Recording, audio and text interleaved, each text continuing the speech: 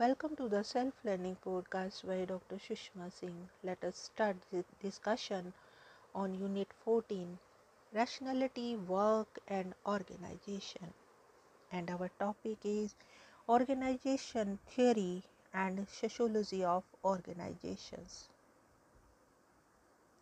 In practice, organization theory and sociology of organizations are used interchangeably, although the former has a slightly wider remit than the latter, as it also covers work by non-sociologists, including those who are concerned to advise to management on how organizations should be designed and operated.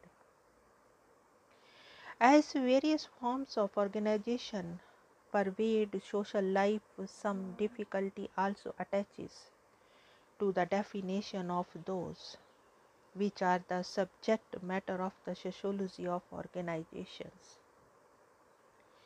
In a useful discussion of this problem, David Silverman has suggested that the formal organizations with which this branch of sociology is concerned have three distinguishing features.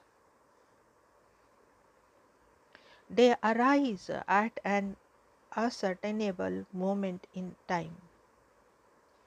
As artifacts, they exhibit patterns of social relations which are less taken for granted than those in non-formal organizations such as family, and which organizational participants often seek to coordinate and control.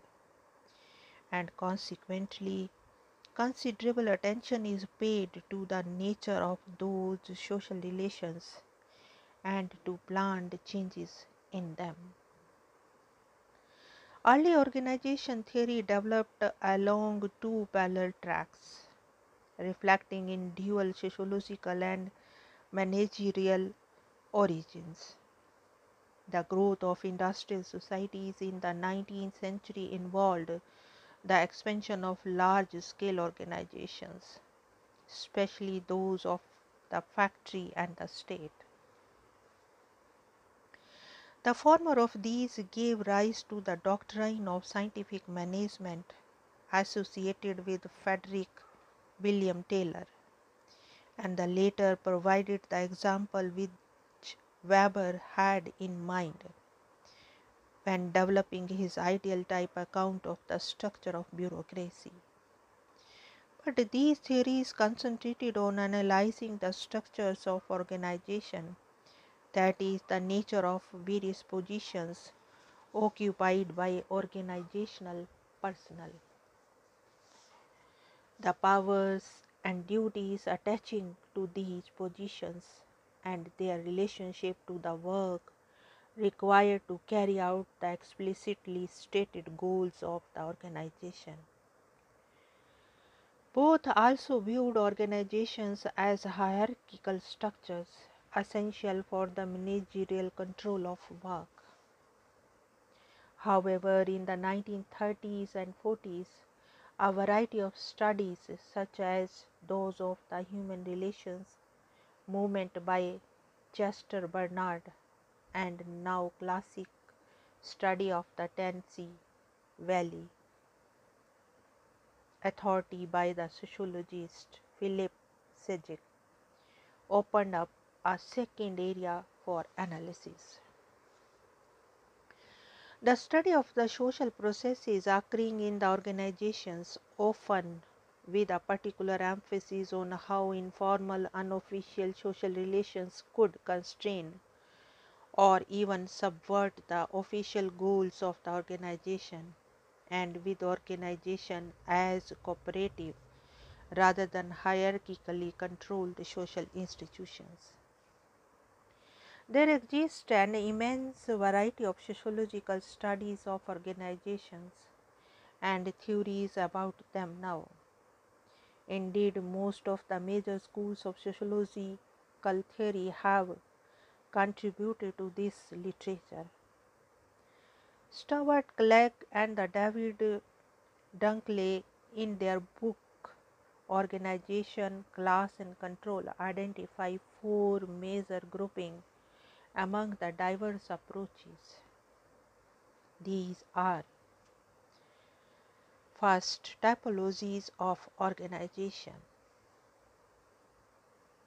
Typologies of organization involve attempts to classify organizations according to the variety of key characteristics, such as who benefits from their operations or how they obtained compliance from their members. Works by Peter Balu, Amitai Adjoni, Robert Bluner, and Tom Burns and G.M. Stracker are among the best known studies. The second one is organizations as social system. This approach is particularly identified by Talcott Parsons' structural functionalist theory of action and with Philip Selznick and the Robert Martin's more focused work on organizations. Organizations consist of social systems in interaction with other social systems, therefore open systems, whose values and goals are oriented to those of the wider society. According to Parsons, key requirements for organizational maintenance, which is seen to be the overriding goal of any organization, are those which apply to all social systems, namely adaptation, goal attainment, integration, and pattern or value maintenance. The third one is organizations as empirically contingent structures, an approach particularly associated in the United Kingdom with research at the University of Austin. The typological and social system approach have difficulty in defining the organization as a theoretical object.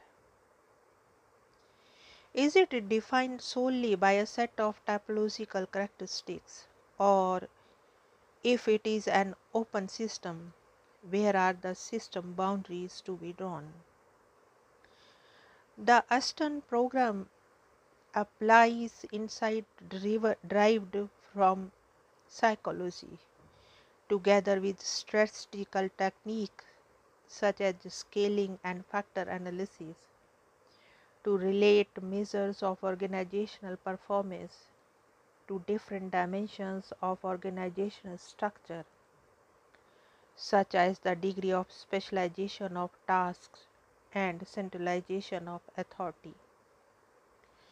The latter are then related to independent contextual variables such as size, technology, and location of the enterprise.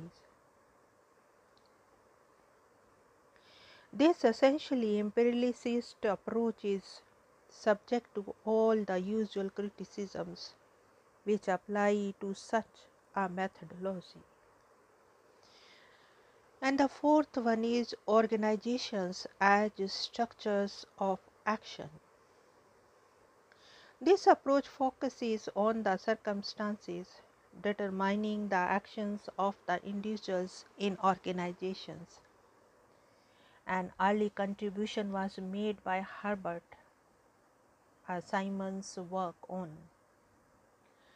Later work, for example, by the David Silverman, is influenced by the phenomenological sociology, especially ethnomethodology and interactionalism. Indeed, of realifying the organization, referring to the organizational goal and needs as if the organization, like a human being, could have such things. Organizations are here analyzed as the outcome of motivated people attempting to resolve their own problems. They are socially constructed by the individual actions of members, having habituated expectations of each other. This approach throws doubt on whether it makes sense to refer to the organizations as institutions which pursue organizational goals. In any event, there have been many studies which show, for example, that the official goals may bear no relationship to actual or operative goals, that organizations frequently have multiple and conflicting goals, and that goal displacement may occur. The informal culture of work within organizations has been and continues to be extensively studied by sociologists influenced by the Chicago School of Sociology. This tradition is illustrated in the work of, for example, William F. White, Human Relations in the Restaurant Industry, 1948, Donald Roy, Quota Restriction and Gold Breaking in a Machine Shop, American Journal of Sociology, 1952, and Howard Becker, Voice in White, 1961. A great deal of organizational theory has been criticized for its normative, in this case pro-managerial bias, for its individualistic analysis of the members of the organization, that is, for being more informed by the psychological than by relations of power and control in society affect and are affected by organizations. In other words, for concentrating mainly in the internal exercise of managerial authority and attempts to subvert. Now let us wind up the session and take rest. Thank you very much for engaging yourself with a self-learning podcast.